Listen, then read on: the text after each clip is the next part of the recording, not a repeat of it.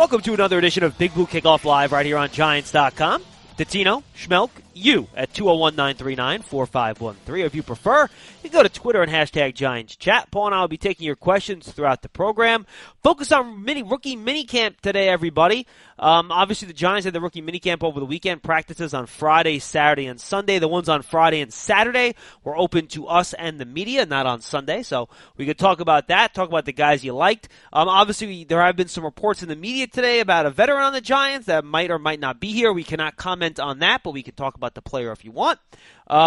Otherwise, it's open. So give us a call, whatever you want to talk about at 201-939-4513. But, Paul, let's start with rookie minicamp first. And I think it's smart to begin with the draft picks because I think that's what everyone is really probably most concerned with. Sure. And obviously the star of the show is Saquon Barkley. We knew he was a freak athlete, and everything we saw confirmed what we thought. So I know it might sound boring to people, but to me, nothing really surprised me or took me, out of a preconceived notion I already had about the kid before rookie minicamp. Yeah, let me say this, John. And, you talk about when the rookies get here, you can't make a first impression, a second time around. And the bottom line is you want to see that the guys are what you thought they were, at least from the get-go. It doesn't mean they're going to turn out to be terrific players, but what it means is you got what you expected when they walked onto campus. The scouting report was correct. Yes, to this point. And that's what I saw with all of these draft picks. There have been times, I'm not going to lie to you folks, there have been times that I've watched rookie minicamp, and I looked at the guy and I said to myself, okay, that doesn't look like it's going to go too well. And wouldn't you know, a lot of times it doesn't. But in this case, the entire class does look like they were as advertised. Two things about Barkley that I would say. One, I had never seen him live in person on a field until this weekend. Live in person, me too. Same here. Okay? Saw the tape, saw him on TV. It's not the same as seeing a guy in his cleats on the field. Absolutely. His foot speed and quickness is off the charts. And I have to tell you, for 5'11", 230, it's amazing to see a guy with those kinds of quicks in his feet. Well, he moves like David Wilson. The difference was David Wilson was 5'11" and 200. That's the difference. And as I compare David Wilson to David Meggett from years ago in the 80s, that's how I'm comparing Saquon Barkley's quicks. But he's 230, and that's why when Dave Gettleman said when we picked him, he's a big guy with small guy feet. He defies the laws of physics with his quickness. Right. Okay, that's the one thing that my eyes saw in Barkley that just blows you away when you get an up-close look at him. He's just so bouncy, Paul. Like, he's always on the balls of his feet. He can change direction at a second, and you just see it. It's like he's got springs in his shoes. Which, by the way, doesn't that lend some validity to him wanting to bounce the ball outside as much as he used to? Well, because that's the thing. When he gets in space, he's going to have a mismatch every time. Right. But it's also something that you can depend on too much, which is something he has to clean up. And he's admitted. And by the way, he said that was one of the first things he said at his draft press conference. And by the way, when I said he was everything I thought he was, I saw him bounce a couple of things he shouldn't have bounced, and he tried to change directions in the backfield at rookie minicamp. So, like you said, you see what you see in games on tape, and you want to see if it's confirmed in person. To me, good, bad, indifferent, everything was confirmed for me with him. And then the other thing I should point out, the route running. I thought he was very good in space, running out of the backfield. They didn't ask him to do too much stuff down the field. He got matched up once on a mismatch. I'm trying to remember who it was with. It was with poor Tay Davis, inside linebacker rookie out of Tennessee, Chattanooga. That poor kid got matched one-on-one, and I think he thought Barkley was going to run like one of his little flares to the sideline. But instead he took it upfield. He probably had like a 7-yard I was going to say lead it was about on him. 5 yards or more. It was bad. And he caught a pass down the field. But I thought his route running was very impressive. He has soft hands, but we knew that already. I didn't see him drop one pass the whole camp. No. And then the other thing I was going to say is Pat Shurmur had to tell us this because we could not possibly understand this based on us looking from the sidelines. Shurmur said they threw a lot at the running backs, especially Barkley, about blitz pickups and pass protection in terms of playbook stuff. And they went out there, and apparently he picked that stuff up much to their happiness, above and beyond what they thought he would. So that's only something Coach would know. We couldn't know that, but that's what Shermer said. Right. And look, and guys, we're not trying to dodge here on the next group of players, but the fact of the matter is, with the limited amount of contact you can have with no pads, you can only see so much. Yeah. And that goes for the Giants' second, third round picks, 2 third-round picks and the 1 second-round pick. And even their 5th-round pick, R.J. McIntosh, he wasn't out there because of a medical condition. You have Will Hernandez, who obviously the only reason you draft him is because he's good at hitting people. I mean, that's why you drafted him, because he can beat the crap out of people. And he's a big man. Yes, and that's why you draft B.J. Hill, because he can beat the crap out of people. And neither one of those guys were allowed to beat the out of anybody over the course of 3 days. But from what little we could see, you could see when Hernandez does the pad drills, he has some power in his hands. Mm-hmm. Hill's get-off was pretty good. He had pretty violent hands on some of the dummy drills, but what does that really tell you? So I'll leave Carter for last, but I think there is some stuff on him we could talk about. But for those two, great.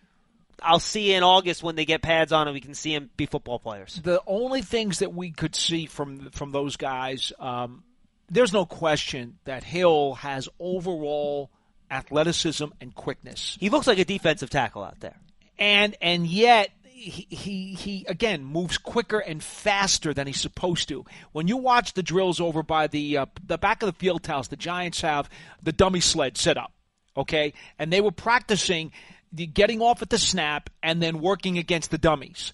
And it was amazing, although it shouldn't be, because let's face it, the other guys in his group were mostly undrafted rookie free agents and tryouts. Yes. But he made them look like they were practicing in cement. And, I'll say because this, too. He was so quick. And he played a lot of one technique in college, B.J. Hill. He played mostly, shading the center in between the center and the guard, or shading the guard towards the center.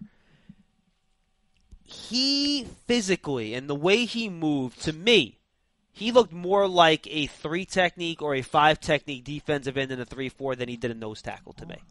I told you draft night, I think he's a defensive end in a 3-4 scheme. That's how I see him in the pros. Based on what I saw in person, I don't disagree with you. That's just the way it looked, and I think the evidence from this past weekend does indicate that as well. Yeah, I mean, I would be more than happy to go to war week 1 against who are they playing week 1 again? It's not Dallas. Jacksonville, thank you. I'm just used to being Dallas. I forget who it is. That's week 2. Well, it still counts, by the way. There's 2 great running games. I feel very good going into week 1, and you're throwing down Snacks Harrison, Dalvin Tomlinson, and B.J. Hill as your 3 down linemen in the base against Leonard Fournette. I'm good with that. Let's rock and roll. And Hernandez, you're right, John, can't see much other than the punch drills against the cushions and the held-up pads that the guys have. But I will say this also, when they asked him to do his sets, it looked like his feet were pretty quick. Yeah, sure. Did you see the one play where he tried to get in front of Barkley on a screen? I did not see that one. Yes, there was one play screened out where he got out in front of Barkley on a screen, and unfortunately he got so anxious about trying to get somebody, he overran the block and he tried to turn and try to grab the guy. It was pretty funny. Okay. He was just very excited to get it. But You're right, he moved well. My point, he does move well. For a big man. He moves pretty well. He isn't, let me put it this way, he moves a lot better than DJ Fluker did. No question. In space. No question. Now, Fluker, I think, was probably a little bit bigger than Hernandez was. But by about 10 pounds. Yeah. And I think Hernandez might be a little bit taller than DJ was, or are they about the same? No, I think DJ might have had by a half an inch you think? or so. Okay. Yeah, I do. Bottom line, he moves pretty well for a big fellow, which is another thing Dave Gettleman said to presser. Younger, healthier, more athletic. Healthier, big one. Which we talked about going into the draft. Sure. And that's what Hernandez will bring to the table. So that's all I got on him. And then finally, the guy that probably we saw the most of was Kyle Lauletta, because obviously... Well, Carter, too. Oh, yeah, I forgot Lorenzo Carter. I'm sorry. I said I'll get to him later. He couldn't hit, but we saw. And then I skipped him. Yeah, so he's a guy, and it's funny watching him on the field. And, I talked a lot about when they drafted him. I saw him as a pass rusher, and Dave Gettleman kind of confirmed that. And, he was asked to do, as you pointed out, he was asked to do a lot more at Georgia in terms of running around and doing more linebacker stuff. You see his body type. He's a pass rusher. He does not look – he looks like Matthias Kiwanuka except a couple inches smaller. Right. He doesn't look like a linebacker. He looks like a pass rusher. And I think he's going to be a 3-4 pass rusher. And frankly, on sub-packages, I don't think he needs to even put weight on. Like on a 3rd and 8, I don't need him to be 260 pounds rushing off the edge. Stay at 252. I'm fine with that. Go to town. Use your speed. Break the edge. Yeah. Now, I didn't see a lot of pass rushing moves, and I think that's part of the development. Yes. But he certainly has the arm length, the body type, and that sort of speed off the edge, I think, to be effective in that way. Actually, what was wild about it, because the Giants did indicate when they drafted him, they wanted him to concentrate on being primarily a pass rusher, how the first day of the rookie minicamp, they had him in a lot of one-on-one coverages. And Shurmur actually applauded his efforts in that regard. Well, so, yeah. God bless, because then Pat was also asked, do you think he could be a 3-down linebacker? And Shurmur would not rule that out. He seems very excited about this play. Remember, though, you could be a 3-down linebacker and still be a pass rusher on third down. Yes, you can be. And that might be the trick. Yes, you can be. And here's the thing. But you know what? Yeah. There's nothing wrong with being able to leave him on the field. Yeah, true. And it's funny. During drills, I wasn't watching him during drills day one. I kind of did the offensive players day one, then the defensive players day two, just because you can't watch everybody at the same time. No, it's impossible. you can't. So, and in day two, he wasn't doing linebacker drills. No. He was doing defensive line drills. Correct. So it just shows you, and I bet you he'll be one of those guys with Vernon and Moss that are with the linebackers on Wednesday and Thursday, but then when they do third down on Friday, he'll go into the meeting with Gary Emanuel in the pass rushers. Kareem Martin might be in that same class. Oh, he absolutely will be, no question. No, he will be, absolutely. So, agree 100%. I think James Bettcher has a lot of toys. I really do. I don't know like about depth at some spots, but he's got toys. I feel like he has more versatility going from linebacker to D-end, or more than he has going from safety to linebacker like he had in Arizona. Agreed. I think the secondary versatility isn't quite there yet, but you do have some good versatility from some of your edge guys. Well, not as much depth in the secondary. They're throwing a lot of guys at the prom, and they're going to hope somebody emerges and is a solution. Now, the final guy we should talk about is the guy we saw the most of, and that's because in these mini camps and no contact, the quarterback completing the ball to the wide receiver is really the most exciting thing and the thing you can kind of get the best feel for as you move forward.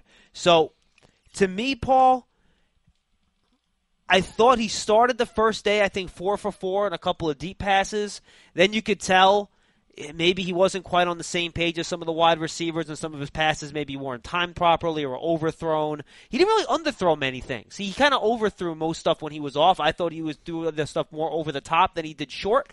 He was wide, too, a few times. Yeah, well, leading a guy too much. So by that I mean overthrowing and throwing it too far, to lead the guy, whether it's across the field or deep. Better the first day than the second day. Yeah, I would say that. So, I thought he was fine. I'm not going to get a lot out of a quarterback throwing to guys he's never thrown to before. I think it's hard to tell. Mm-hmm. I thought he was okay. I thought he threw a nice spiral. I didn't see arm strength as an issue. Maybe he was a little bit late on a couple balls outside the numbers, one that turned into a pick.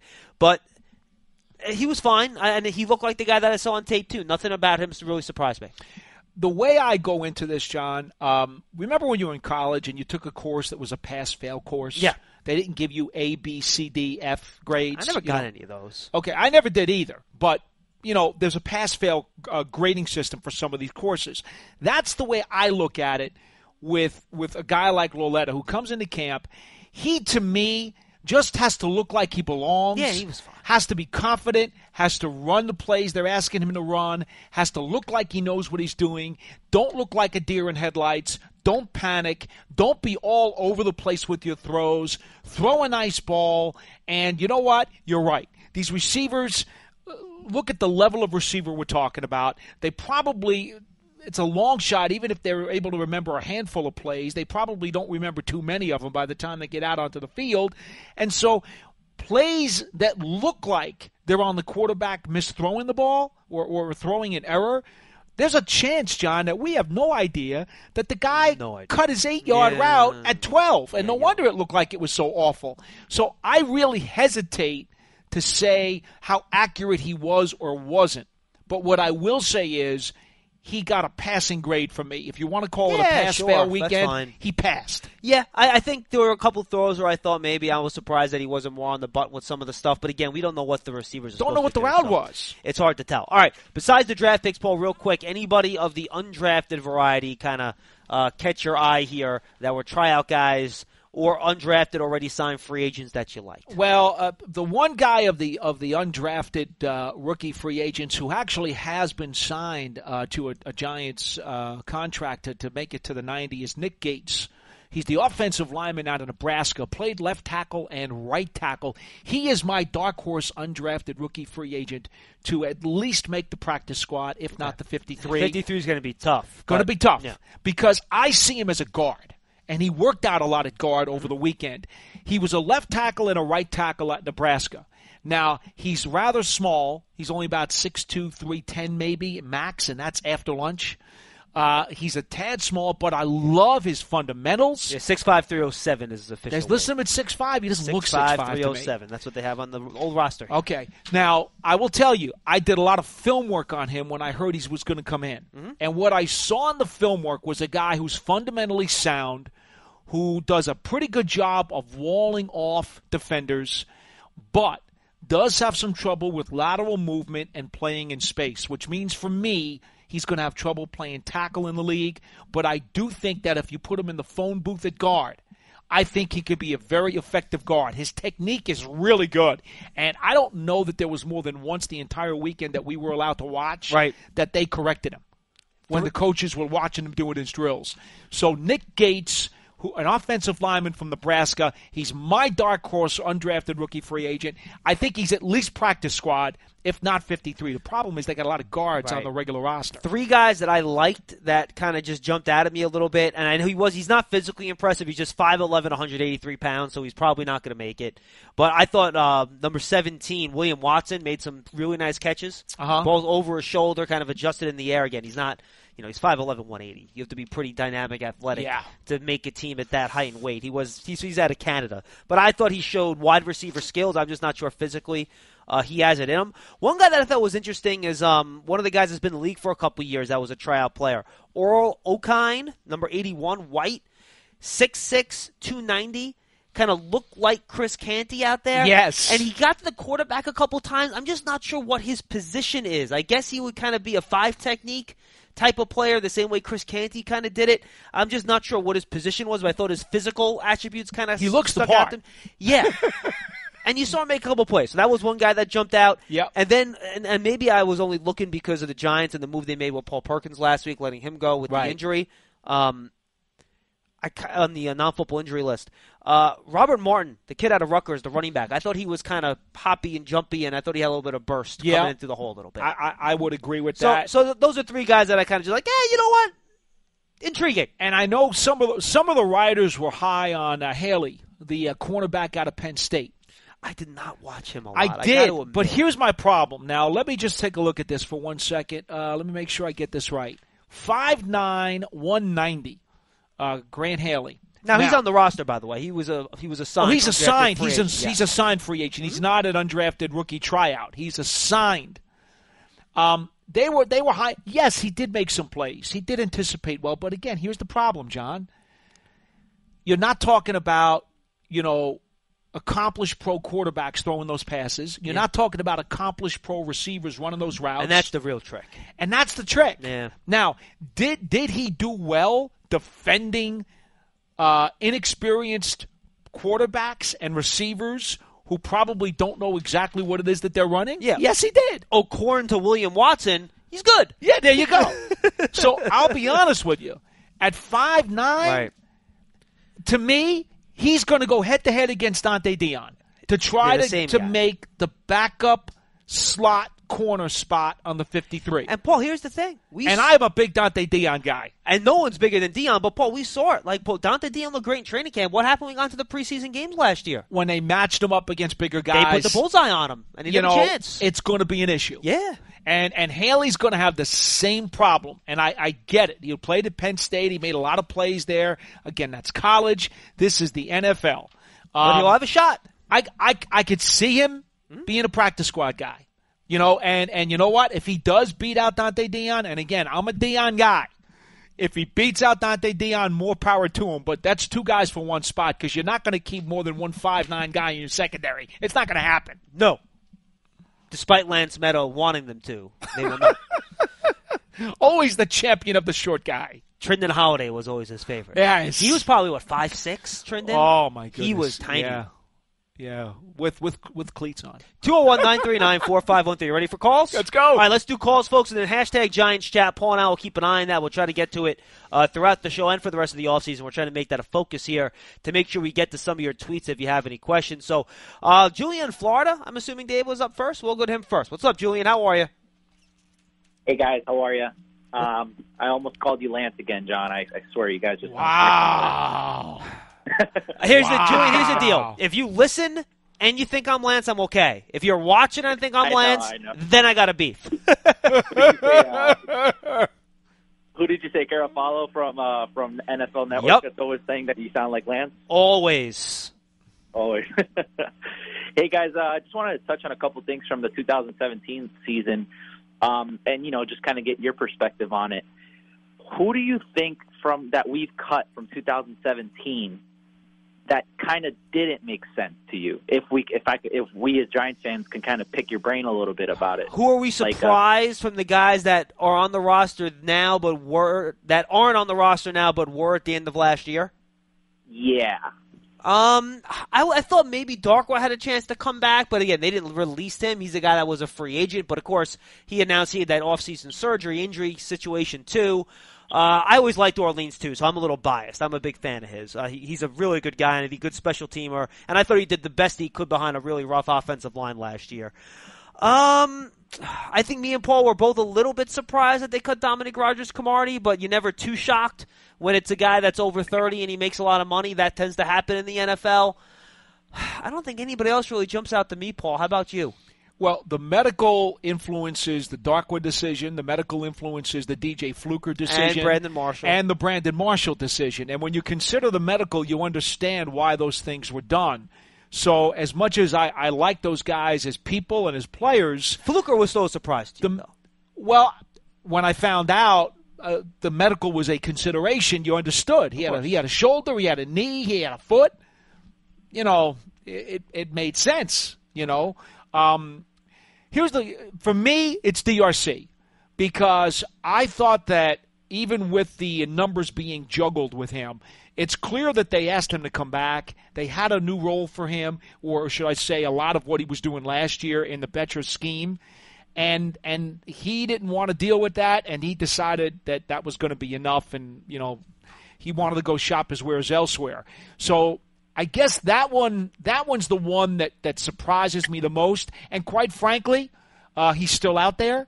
I would love to see him or the Giants have a phone conversation, and I think DRC would be a tremendous asset for this team should he be able to find his way back onto the roster, and they should come to some kind of terms. I think they could do a lot worse than having him, especially with the lack of depth in this secondary. Yeah, so that kind of leads to my next question. Has that ever happened in your experience, guys, in the NFL, where we cut somebody? It's been a couple months since they found somewhere. Well, it happens all the time. Yeah, it does happen sometimes. Sure it does. Okay. Sure it does. Sure it does. It's not unprecedented at all. Gotcha. Because that's my hope. I mean, that just led to my whole conversation, man. I think you guys hit the nail on the head. I think if we had DRC in that depth, it would just help. I mean, the defense is looking better and better as we go, but I mean, just having DRC in that secondary would just feel so much more secure. I mean, he did his thing. Yeah. You know what I mean? It would improve two spots because you'd put him back into the three-corner rotation, and then William Gay becomes the fourth corner, which improves that spot. And you also have insurance in case Eli Apple, should not get his game back on track. And I'll say this too, Julian, because I've seen people make a big deal about this, on Twitter also. That they're like, oh, well, DRC was the best cover corner the Giants had last year. He has slipped. He's not the same guy he was 3 or 4 years ago. He has trouble staying on the field for 100% of the plays with his various health elements that have been an issue over the course of the year. He had the problem in the locker room halfway through the year last year, where obviously you had the suspension. So there are things, Paul, that he's not the same player he was when the Giants signed him. He's older, he's not as durable, and he's not as good of a cover guy, and that's why he was doing more safety stuff last year than corner stuff. Still a guy who they wanted to have back, though. I'm not saying they didn't want him back. I'm just saying he's not the same DRC that he was when they brought him here. Like, he's not a Pro Bowl level cover corner anymore. Understood. Not on a consistent basis, play in and play out for 16 weeks. Correct. That's what I'm saying. But he's still a good player. No, I didn't say he wasn't. Didn't say he wasn't. No, you didn't. You know what led me to this question, guys? I was eating just a really short story, and I'll let you guys go. I was eating breakfast at this place. It's called First Watch. I'm here in Florida, Hollywood, Florida, and I'm sitting there, and there's a table called the community table where anyone can sit. You don't have to wait. You just sit at that table, and everyone just kind of sits next to you, and you mind your own business and eat. And there's this couple sitting in front of me, and they're just kind of arguing, and I'm, whatever. I'm just minding my own business, eating. And then she keeps saying, Ross, I don't know why you do this. Ross, I don't know why you do that. And I'm like, Ross, huh? And I look up, and I'm like, this guy looks so familiar. And I just kept eating and whatever, and I go on my Giants app, and I'm reading your guys' articles, and then the girl goes, oh, look, he's a Giants fan. And I go, what? And I look up, and he goes, he used to play for the Giants. I go, oh, Ross Cockrell? He goes, yeah. Oh, I was thinking Aaron Ross. Yeah, but Aaron Ross is in Texas. That's why I figured it wasn't him. Okay. That's how I was also No, his first name was Ross. So I was like, there you go. He must be Ross Cockrell. He chopped off his whole head, so he doesn't even look the same. No, but yeah, anyway. it's funny. Ross Cockrell actually, he had like the king of the froze at the end of like week 14 last year. That guy had more hair than anybody I've ever seen, but he shaved it all off in like week 15. So that's why he looked a lot different, I'm sure. He was a good find for them last Where'd year. he wind And up you know again? what? He wound up going to Carolina. Carolina, okay. You know what? We should add him to that list because there's a guy That is a good one. who actually That's a good one. performed well, did a solid job, but then got a nice financial offer from the Panthers. He earned it. And that's exactly it. And apparently, it was a little too rich for what they were thinking about here, and so he got a good deal out of Carolina. But he was one of the better consistent defensive performers last season. All right, let's go to Amin in Brooklyn. He's on line one. What's going on, Amin? How are you? How you doing, John? Paul, how's everything? Hey, what's going on? I want to say that I'm really excited about the Saquon Barkley draft, and this guy's just electrifying, man. And I'll never forget the day, man. Before the internet, we were playing games at my friend's house. He goes to this, I don't know if you remember the days that had the video stores and they had the NFL film of videos. course. You plug them into VCR. Yeah. And he shows me this video, and then I see this guy, Barry Sanders, and, he's just embarrassing people, he would go like one side of the field, come back. The linemen are getting up. They couldn't believe he's going back the other way. Yeah. The best jump cut in NFL history. Excited. Oh yeah, I think he's a lot like him, and you better respect this guy, and it's going to be great for the Giants, and I think that he's going to put a lot of pressure on these defenses. This guy, he will just embarrass you if you don't account for him. And true, but what do you think about him? And I would just say, remember this too. The running back needs help. He can't do it on his own, so he's relying on the offensive line to block for him. And remember, he had a ton of negative runs at Penn State because of issues like that. So, I think, what do you have, 4 100-yard games in his final year at Penn State, something like that. So it's not like he was getting like 100 yards every game. So a guy like Barkley does need help. He can't do everything on his own. Barry Sanders was the same way. Well, Barry Sanders was also the most talented runner of the football that I've seen in my entire life. I'm not willing to turn Saquon Barkley into Barry Sanders yet. No, but his point being the Lions did not have a dominant offensive line. They had better lines than people thought. Mm-hmm. He At would times.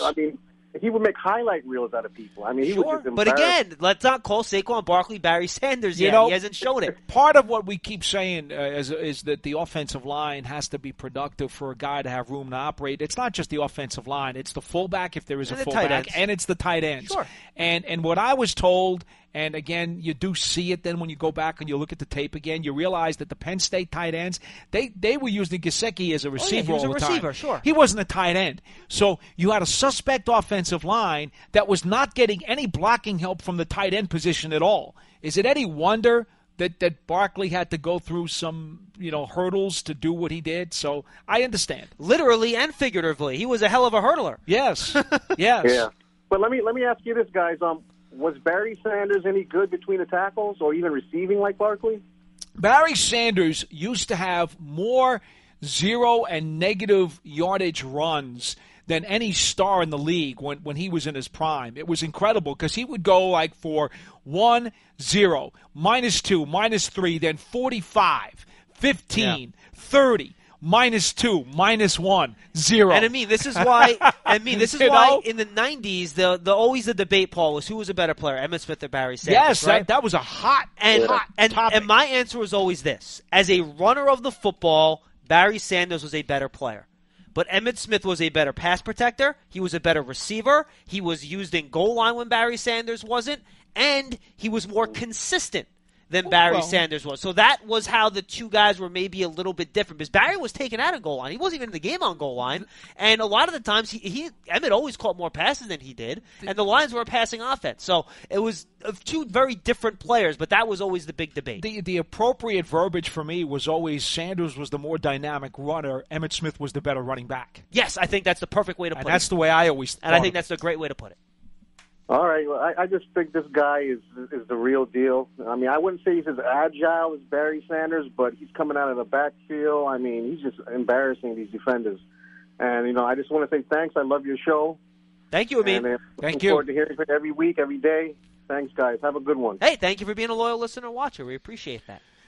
And now Giant fans are mad at me now online because they think I'm like, you know me. Sometimes I like to level people off. When they're two down, I try to bring them up. When they're two up, I try to bring them down. No, but I don't want to call him Barry Sanders. He hasn't even played a preseason game yet. No. And sorry. I don't think most people are comparing him to him. I'm hearing more Marshall Faulk, Thurman Thomas, Roger Craig. But I think there's nothing wrong with that. But I will say this. I think what Amin does hit, his running style, and I'm talking just running style. I'm not talking about everything else that he does. Running style, it does remind me of Barry Sanders. The jump cuts, to try to make a big play out of not going up the middle, doesn't really put his head down to get dirty yards. Yeah, I understand. I think he has that mentality. I understand that. Which is kind of weird because we've talked about this for the last 3 months. Barry Sanders was 190, like 202, 203? Yeah, well, he wasn't very big. And he wasn't very thick either. No, he wasn't. And Barkley is. Barkley's legs. Well, so is Barry. He's got Joe Morris's legs. Do you remember Barry Sanders' legs? Remember when guys used to try to tackle him, they used to just slide off? So in that way, they're similar, but I do think Barkley has the potential to be a more complete back, but probably not as elusive or dynamic of a runner. Do you think that's a fair way to put it? Yeah. I mean, Barry Sanders is the all-time. Well, I've never seen him run the ball like him. The greatest jump cut in the history of the National Football League, bar none. Like I was having a debate, and you saw it on Twitter last week. Yeah. The guy was going back and forth. He said, I can't believe you don't think Saquon Barkley will have 2,500 total scrimmage yards. You're too young to remember, but Gale Sayers. Oh, I remember videos of him. Gale Sayers. Kickoff returner, too. Yes, incredibly elusive. And because his career was shortened by injury, a lot of people don't necessarily put him in that elite category when they talk about backs. Right. However, he's in the Hall of Fame, and when you consider the number of healthy years he had, for him to make the Hall of Fame, that tells you by definition he had to be incredible. Right. And the point I was making is that this guy on Twitter, and he's one of my good friends, he's been following me for probably since I've been on Twitter. He's a good follower, he's a good fan. And he could not understand why I wouldn't agree with him that his prediction of Saquon Barkley having 2,500 scrimmage yards. Yeah, and I was asking a lot. And I went back in history, and I tried to explain to him that only one player in NFL history has had more than 2,500 scrimmage yards in a season. Chris Johnson, when he rushed for 2,000 yards, by the way, and he 2,509. And all I was trying to tell him was that I don't think Saquon Barkley of the most individual productive season of any skill position player in history as a rookie. I didn't think I was going that far. No. And then he started getting annoyed at me like, did you think one of the quarterbacks was going to be better? I'm like, that's not the point I'm making. Barkley can be great and at the same time not have 2,500 scrimmage yards. I mean, I went back, I looked at the numbers. It'll be on Cover 3 today. If he gets, I think, to 1,850, I think, he will have more scrimmage yards in an individual season than any player in Giants history not named Tiki Barber. I think Joe Morris, Tiki, I think, is 3 2,000-yard scrimmage seasons. Right. Maybe 1,901, and then Joe Morris, I think, is next at like 1,780 maybe or something like that. And I think he could finish ahead of Morris. Joe didn't do it in the receiving game very much. It was mostly running. And that was 86 when he did it. So I thought, and my bold prediction for Barkley was that I think he's going to finish with more than Morris. And that's more than 1,800. I thought that was a pretty nice number, but you know what was interesting? Not enough for some people. Chris Sims on Pro Football Talk this morning was asked about Barkley and said he could see him being a 1,000-yard rusher, catching anywhere between 60 and 80 passes for between 600 and 700 yards. That's where we had it exactly. I mean, that's reasonable to me. Right. And that's still going to be a Pro Bowl season in all likelihood. But I'll tell you what. If Saquon Barkley should somehow have 2,300 yards from scrimmage, then chances are Shepard, Ingram, or Beckham are probably hurt most of the year and not playing. And that was my other point. And that would be bad. You want to get the ball around. I mean, you figure Odell's going to have at least 1,300 receiving yards, right? Give or take? You darn well better hope so. Yeah. So how many yards is this offense going to create? Like 6,000? I mean, all right, let's go back to the phones. Let's go to Scott in New Mexico. He's been holding the longest. What's up, Scott? How are you, buddy? Good morning, guys. Well, it's good morning for me anyway. hello. In deference to you, Paul, I had the pleasure of meeting Gale Sayers when he worked at Southern Illinois University. Oh, nice. Awesome. And he does remind me a lot of, in fact, I had the pleasure of talking to him, and one of the things that was interesting, he said, and I asked him, well, what do you think made you such a great back? And his answer was interesting. He said, every time I touched the ball, I thought I was going to score. Mm-hmm. And I think Saquon Barkley shares that same kind of seems to. modus operandi. In fact, he actually said that's a weakness of his, that sometimes you can't have that mentality. Right. Right, but Gale was a really impressive man. And, he was awesome. I think the analogy to him is actually a good one. Yeah. But my questions have to do with Kyle Lauletta. I know he seems to be the I guess, for lack of a better word, the media darling. And he hasn't even, obviously, been in the game. But my question is this. The Giants, should they go, and I hope this doesn't happen, they have a gruesome schedule. Yeah. And I know the whole thing this year is to win now. Yes. So if, for some reason, the Giants say go 0-3, and Eli doesn't play specifically well, and one of those two quarterbacks... No. It won't happen. In other words, they won't. I don't think. I know, Scott. I'm assuming you're asking, would they ever put one of those guys in for Eli Manning? Is correct? No, they will not. That will not happen until the Giants are mathematically eliminated from making the playoffs, and or maybe not he gets even hurt. then, or he gets hurt. It will not. In my opinion, it will not happen before then. I would agree with that.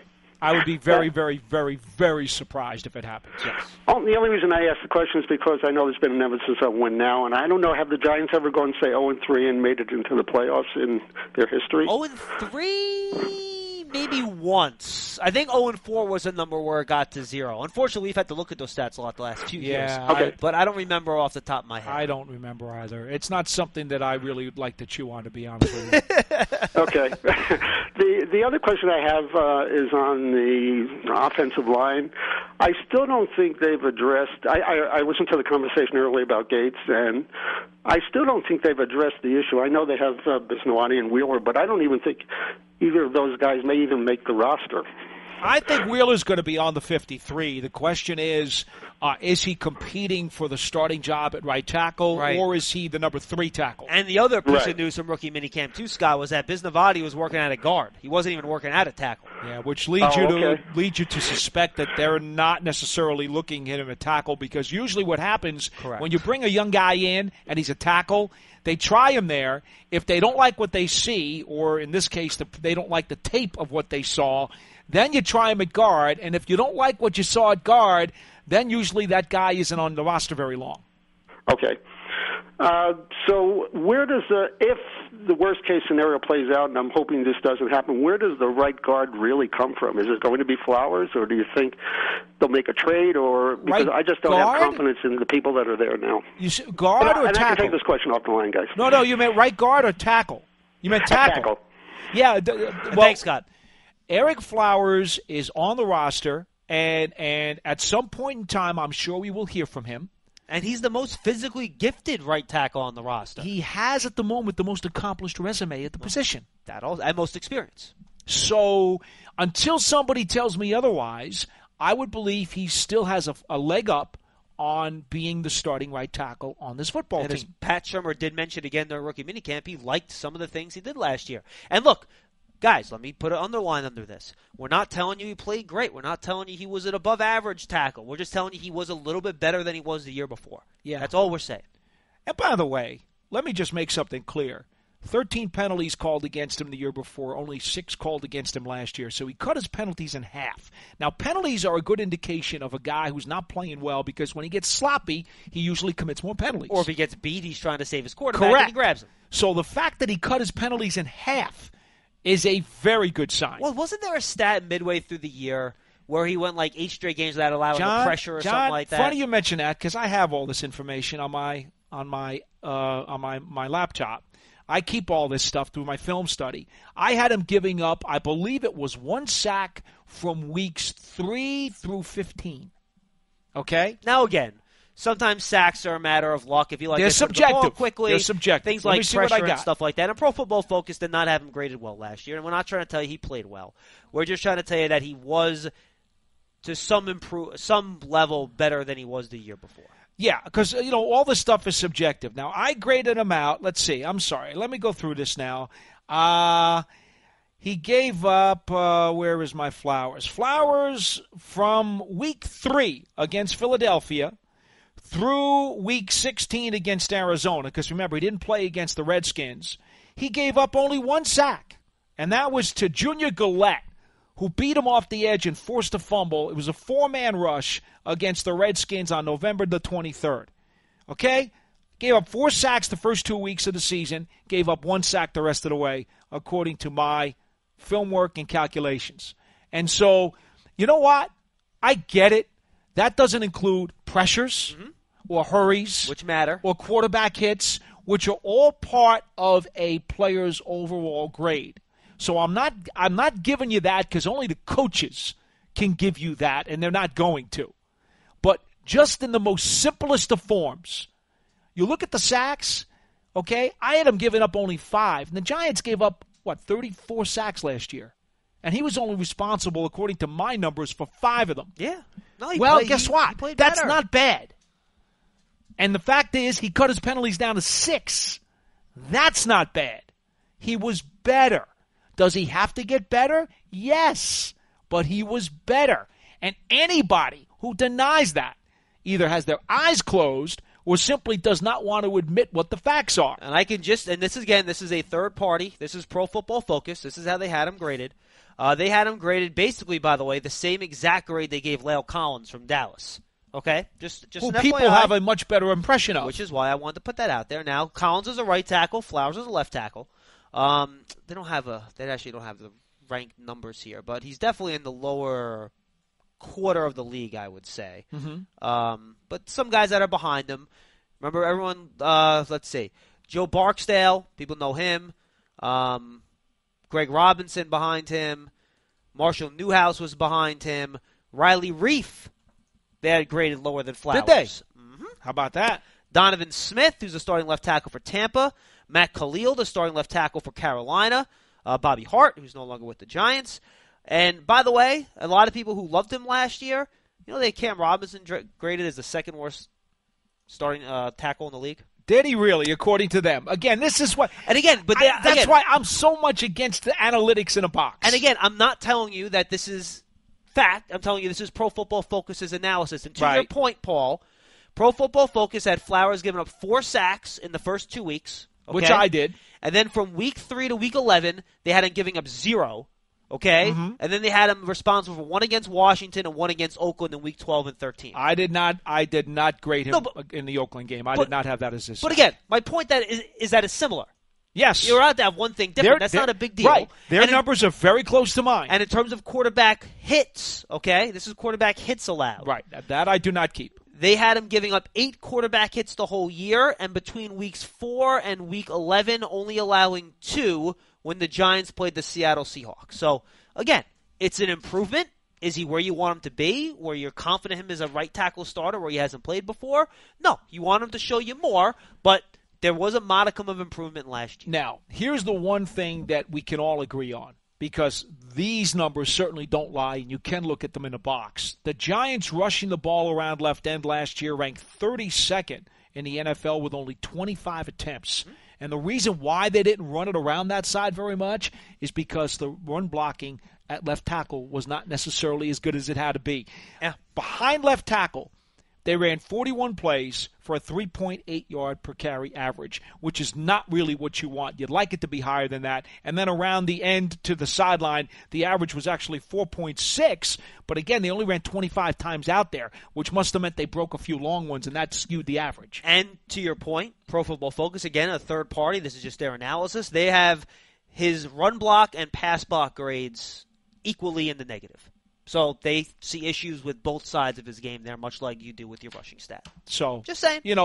So, folks, again, and it's funny, I defend this guy because I simply want to be fair and factual. Those who just want to throw bow and arrows or shoot bow and arrows at him want to make him out to be the worst player in the league, and that's just not true. Okay. First of all, good job, Dave Dominic. 5 teams have made the playoffs of starting 0-3. The Buffalo Bills, the Detroit Lions, the San Diego Chargers, the Bucs, and the Jets. And these roster moves are official, Dave? We're good? You give me a thumbs up. This is official? Okay, I can now talk about this. The Giants have waived 6 players. Stephen Baggett out of East Carolina. He was one of their undrafted free agent signees. So obviously they must not have been too happy with what they saw at rookie minicamp. Here's a big surprise. Adam Bisnavati, their draft pick last year, has been let go. Brandon Dixon, defensive back out of Northwest Missouri State. Byron Fields, cornerback out of Duke. He was another one of the undrafted free agents this year, right, if I'm not mistaken. C.J. Goodwin, defensive back out of California. And Derek Matthews, linebacker out of Houston. Well, the Giants have replaced those 6 players with 6 new guys that they like from rookie minicamp weekend. Mike Jones, defensive back out of Temple. Chris Lewis-Harris, defensive back out of Tennessee Chattanooga. Alonzo Russell, wide receiver out of Toledo. Chris Scott, guard out of Tennessee. Malcolm Bunch, I think that's how you pronounce it. Bunche? B-U-N-C-H-E? I don't know. Guard out of UCLA. And hey, one of my guys. I got one right. Robert Martin, running back out of Rutgers. So one of the guys I thought looked decent made the team. So I'll take credit for that. So those are some roster moves for you, Giant fans, off rookie minicamp this weekend. Want to go back to the calls? Cool. Yeah, we have an Eric Flowers call. Let's go to Jimmy in New York. Perfect timing. What's up, Jimmy? Hey, guys. Gentlemen, good afternoon. Hi, Hello. Jimmy. How are you? I'm doing pretty good. Thanks for asking. Okay. You guys kind of stole my thunder a little bit. Sorry about that. I'm a fan. I'm obviously a New York Giants football fan, and watching football for 40 years. Getting bored over the years of watching the skill possession guys, and I have found myself over the last 3 or 4 years watching the offensive linemen. Okay. And first of all, the Miami Hurricanes. I like when the Giants draft a Hurricane because I think the reputation coming out of that school is guys they play with an attitude. They play with a lot of pride. My skinny on the good and the bad of Eric Flowers from last year is very simple. I think he improved immensely as a pass blocker. I think his technique improved immensely. What I noticed was he had 2 bad games last year. Detroit Lions, he got eaten alive. I think he gave up 3 sacks. Ziggy Ansah really did a job on him. Yes. Oh, he killed him. And then the second poor game that stood out to me was Ryan Kerrigan. He ate him up as well. Maybe not so much in the pass, letting up sacks, but he had a few pressures that game. And you know what? There was one other one. I want to throw out one other one. I thought he had a little bit issues in the Chargers game, too, with Bosa and Ingram. I thought they gave him some issues in that contest, too, but that's just me. Yeah, I think there was a little stunt in there that he got fooled immensely. But the bottom line is Bosa eats up a lot of guys. Sure. Ingram eats up a lot of guys. Sure. Kerrigan's eating up people every single weekend, and Detroit, they do a pretty good job as well. I think the guy improved immensely. I know Pro Football Focus doesn't give you the entire skinny on it. And yes, it's a good gauge of how a guy is doing, but it doesn't tell you the whole story. What bothered me about last year is the fact that as a run blocker, he had no issues coming out as a 21-year-old kid. He was eating up guys in the run game as a rookie. And what bothered me last year was the lack of effort in the running game. It almost looked like to me, from what I seen, that he was like everybody abused him for his passing game, and he worked so hard on the passing game in the offseason that he almost let his run game fall by the wayside. That is very perceptive of you because I absolutely agree that his pass blocking skills are at their height right now. As whatever you want to think that height is, I think he's gotten better as a pass blocker, and I agree with you. It seemed to me that his run blocking suffered, and I don't know why that is, other than, you know what, he's just got to be better. Case closed. Bless you. Here's the bottom line for what I see. Obviously, an attitude issue last year. There were many, many folks on the New York Giants football team that had attitude issues. Like anybody always said, you got to get a cancer out of the locker room. cancer, unfortunately, it spreads like wildfire. And I got to believe this guy, I don't know if it's his contract year or not, is obviously it's his fourth year. There's got to be incentive for this guy to go out this year and put it all together. Oh, he has the incentive. Now let's see if he can do it. if he doesn't show up, because I've been in this guy's corner since day one. If he doesn't show up for this camp, I'm going to be highly disappointed. But I'm telling you right now, as a New York Giant football fan and as a guy who's been watching the game for many, many years, I think this guy has the capability to put in the run game and the passing game. If he puts it all together, the guy can be a top.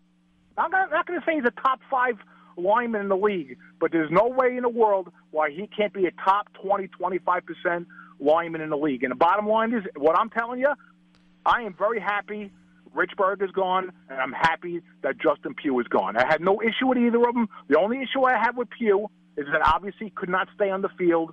Rich Berg, as far as I'm concerned, he's not big enough to be a New York Giant offensive lineman. And no, you know what? Eric Flowers, the guy's 330 pounds. When he gets his hands on you and his technique is right, those guys, they stop in their tracks because there's no way when this guy gets his hands on you physically and from a technique standpoint, he's too gosh darn strong. You ain't getting around him.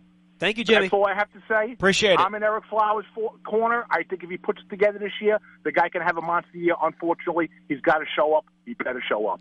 Thank you. Appreciate I'm going to put him and Charlie in a room together and see who comes out alive. By the way, and just to your guys' points, because I know you guys do Pro Football Focus, whatever. What they're saying mimics what you guys are saying. Let me give you a couple numbers here, okay? Okay. First, the pass blocking. The way they work their grades, the number doesn't matter. But they have him as a negative 39 pass blocker as a rookie, minus 21 in his second year, minus 11 last year. So you're seeing improvement in the pass blocking as you go along. Run and mimicking the quarterback hurries. Gave up 47 quarterback hurries as a rookie, 50 in the second year, only 27 last year. So that number cut almost in half. Mm-hmm. Okay? So improvement. Again, not where you want to be, but improvement. Yep. Run blocking, on the other hand, rookie minus 4, second year minus 2, last year minus 12 on the run block. So the run blocking, they saw the same thing, that it took a step back. So again, their metrics match what you saw with the eye test. Okay. Well, very good. I just want to throw it out there for you. No, and that's fine. And again, I never argue with their pure data. I do have a lot of trouble with their analysis and their grading system, but their pure data is something that a lot of NFL teams subscribe to. And I appreciate the fact that it does echo and reflect, what my eye test saw as well. I will tell you this, though, John. With the dearth of quality tackles in this league, and let's not kid ourselves. Oh, no, there's a dearth. Okay. Absolutely. All right, so let me ask you a question. Uh-huh. If you know that the cupboard or the shelf is bare, should you be always saying the grass is greener? No. Well, why do you think he's still on the roster? Okay, so as much as people may not like him or may understand that he needs to get better, you may just have to, gnaw your teeth a little bit and understand he may be your best option. Yeah, it's a different story if he's making $12 million. Then obviously you have a different conversation. He's on his rookie contract. You know what I mean? So, to me... He's not your franchise player. He's not. No, and they already declined to pick up the fifth-year option. And he may be your best option at right tackle. And so he might make the best of it. And maybe he's not. Maybe Chad Wheeler outplays him, and then Chad Wheeler should start. And then he deserves to start. Absolutely. But you don't throw out the baby with the bathwater. Right. All right, a couple more calls before you say goodbye at 201-939-4513. Pete is in Staten Island. Pete, you're up next. Hey, guys. How are you today? What up, Pete? Listen, John, you never talked about the lobster and how that worked out. I never heard anything more out of that. Oh, no. We had the lobsters on the show. Jeff Fiegels got one. He had the crate on the table. He took one out. It was clipping and clawing. I didn't hear about the cooking part and all of that stuff. Oh, that's because Jeff ate all the lobsters himself. I did not have a chance to eat the lobster, so you're going to have to ask Fiegels that question. Oh, my God. He took it all. Oh, yeah. Hey, Fiegels won the bet. They were his lobsters. He can do whatever he wants. No complaints out of me. Yeah, all right. Actually, I spoke to Jeff the other day because I was going to ask. I did ask him, actually, if he was going to help out with the new punter this year at all. And he was telling me, Pete, the problem is half of these guys don't listen to me. And I can't figure that out. Why wouldn't you want to listen to a guy who was in the league for how long? 16 years, 20 years? And more than that. You don't want to listen to him? That's unbelievable. Well, look, I think Jeff's talking about some guys in the past. I'm sure he does not know Dixon. I don't think he's had a chance to talk to him. And so it yet. would be unfair to automatically assume that Dixon would not, be willing to listen to anything that Jeff had to say. Because, quite frankly, Jeff is around the facility a lot. He's part of our broadcast team, and he's always willing to pass along any advice that he can. In fairness, I don't really like talking to Jeff much either. Funny. He stole the lobsters. I wanted to talk about another offensive lineman that we signed, undrafted free agent. His name is Evan Brown, and this is a position. I SMU think that's center, very important here. Yeah, but here's what I'll tell you about Evan Brown, and I did think that he did well in drills over the last couple of days. He is a short, stout, undersized center. In fact, sound familiar? Yes. to be perfectly honest, he almost looks like a clone of Brett Jones. 6'2", 302, by the way. Yeah. I did like his drill work. It looked clean. He looks like he's got good power. He's got some fundamentals. He looks like he's pretty agile. But here's my question for you. If the Giants have right now Halapio as the backup center, he's the number 2 center. Halapio? Yep. At the moment, yes.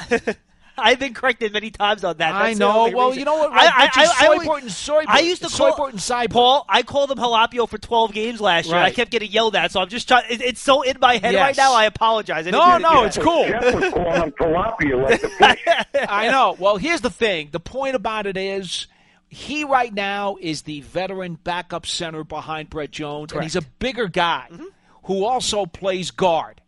So it just seems to me logically, unless an Evan Brown comes in and flat out beats him out, if it's close, you probably think you're going to go with the guy who's had experience and who's also played guard in this league than you will an Evan Brown who I think he's probably better suited to the practice squad. That's just my take. Probably. Yeah, I don't disagree. I think this is just a position of need because we kind of don't have a lot of depth at that position. And I did read in a couple of spots where they actually expected him to go somewhere between the 4th and 7th round. Okay? I'm not saying there's anything special or anything at all. I'm just kind of thinking there's for depth purposes, practice squad, like you say, this is the guy we got to look at. And as far as Nick Gates, I haven't done any film work on him. I really haven't. And actually, I'm going to my Evan Brown film work in about another hour. So when you get a chance, if you're going to go, hold on. You guys have a great day. If you're going to look at Nick Gates, go find his game against Penn State. That's the game where he played the best this past year, and I was pretty satisfied with his technique. I thought he deserved a look. Watch him against Penn State. Thank you, Pete. Thanks, guys. Take care. Appreciate it. All right, final call of the show, by the way, just for reference. Dane Brugler has Evan Brown as one of his priority free agents. That's where he had him ranked on his list, and no one's better than Dane at getting the guys that are at the bottom of He's really good at that. At the draft ladder. Let's go to Richie in Long Island, our final call of the show. Richie, what's up, buddy? Hey, what's up, guys? Hello. Hey, so I just haven't called in a couple of weeks. Not trying to rehash a draft question, but had Cleveland taken Barkley with the first pick, do you think Chubb would have been the second pick for the Giants? I don't know that for sure, but if I had to guess, my answer would be yes. Yeah. Paul, do you agree? Yeah, I personally would have gone to Nelson, but I suspect they would have gone Chubb. And I would have picked Darnold no matter what, so that means we're all different. Yeah.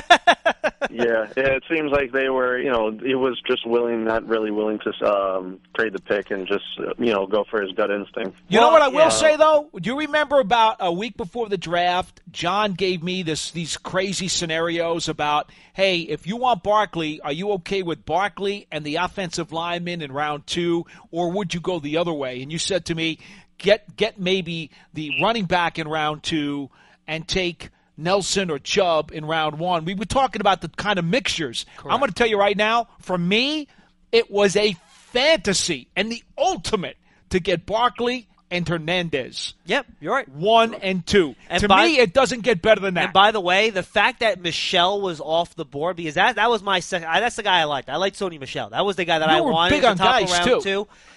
I like Michelle more as your multi-dimensional back. So if you would have told me, if I can go back in time and then see the future, that if I couldn't get Michelle, but I could get Hernandez, I probably would have fallen on your side of the equation too.